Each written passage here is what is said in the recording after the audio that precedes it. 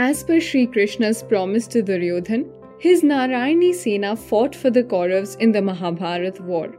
However, Satyaki from the Vrishni clan chose to fight alongside his friend and teacher Arjun.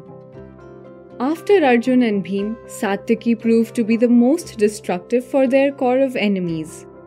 He had to suffer humiliation for beheading a weaponless Bhurishrava in the battlefield. Years later, when Kritavarma chose to humiliate him, recalling this very incident, their fight escalated and became the reason for the destruction of the entire Yadav clan.